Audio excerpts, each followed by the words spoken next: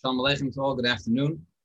Klal Yisrael is now middle of the mitzvah of sefiras haomer, one mitzvah of 49 days or 49 separate independent mitzvahs.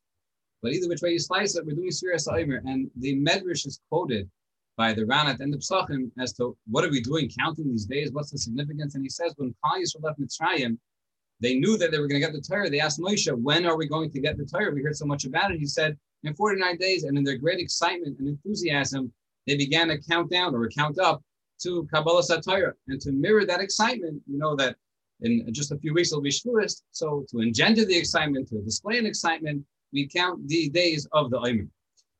There's an interesting detail, though, that when one looks in the Psukim, there seems to be a very heavy emphasis on the fact that on the second day of Pesach, we bring the korban haomer. We say hayoim, arba ve'esrim yoim la'omer ba'omer. We're talking about the korban haomer. And the Torah tells us to count until we bring the shtei halechem on Shavuos. Seemingly, there's a connection between sefiras haomer and the two korbanos. The one on the second day of Pesach, the minchas haomer, which was barley made into flour and then brought as a korban on the second day. And that brings us till Shavuos, 50 days later, where we bring wheat flour made into loaves of bread with different korbanos. What's the connection between these korbanos and sefiras haomer? The Aruch HaShulchan in Siman Tuf Pei Tes explains. He really says the following. He says, according to the Rambam in the Chinuch, sefiras haomer b'zman hazeh is d'oraisa. It's still a mitzvah d'oraisa, not the accepted opinion in the Poskim. It's d'oraisa, and says the Aruch HaShulchan, it's all about the Kabbalah Torah. Nowadays also, every year as we go through the year cycle, we get to Shavuos, there's a renewal and a new Matan Torah and a new Kabbalah Torah, and therefore it's appropriate to count every year. What's the connection to the korban? It says the Aruch HaShulchan, beautiful. On Pesach, the korban omer is brought. That's made out of barley.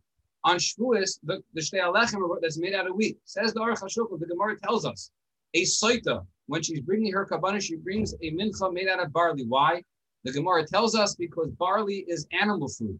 And a soita is a woman who acted inappropriately. She followed her animalistic instincts and desires. And therefore, the Torah tells her to bring a barley mincha to reflect and to indicate that she acted somewhat in an animalistic way.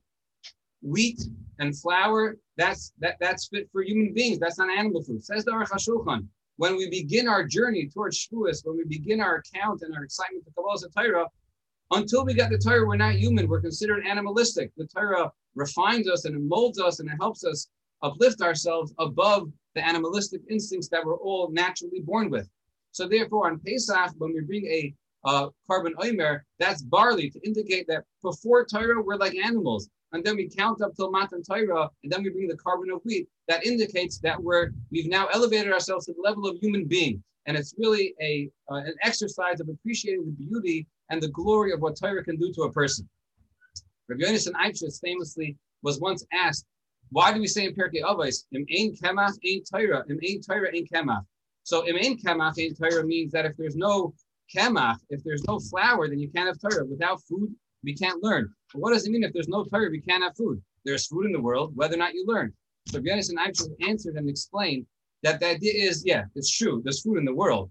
But in ein Torah, then it's not considered kemach. That's not food for human beings. Then it's just animals eating the food. If there's Torah and a person's connected to Torah, then it's considered kemach. Then it has that elevated status of kemach, of human food, similar to the Aruch HaShulchan.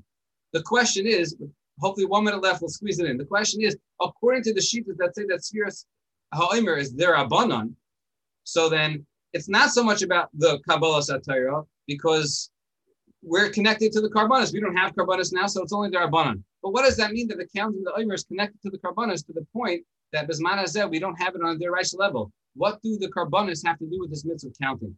There's a Rashi in Yirmiyah. Rashi says, based on a pasuk, that the 7 weeks that Hashem gave us is to ensure that we have bracha in our produce.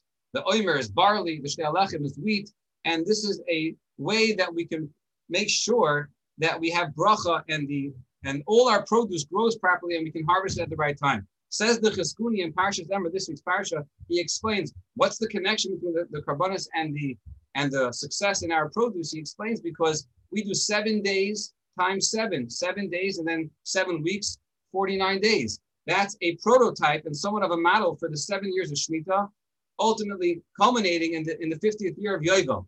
Says the Cheskuni, it's an idea of making sure we remind ourselves of the importance of Shemitah and Yovel. I think maybe we can add, the idea is Shemitah and Yovel try to bring home and hone our Emunah and B'tachon HaKadosh Baruch Hu that He's in control of the world. So when we remind ourselves and we connect to that mitzvah, we're connecting to the idea of the Emunah.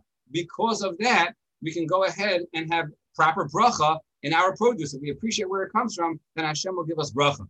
So that's maybe perhaps a new idea in sefiras haomer. That's why it's connected to the korbanos. The idea of sefiras haomer is not Matan Torah related necessarily. It's a new idea from the Cheskuni that it's more about realizing and appreciating that all that we have is from Hashem. We should be zeicha to appreciate the beauty of Torah, to appreciate that all we have is from Hashem, and Be'ez Hashem is zeicha to Mashiach to Kain of Yameinu. Amen.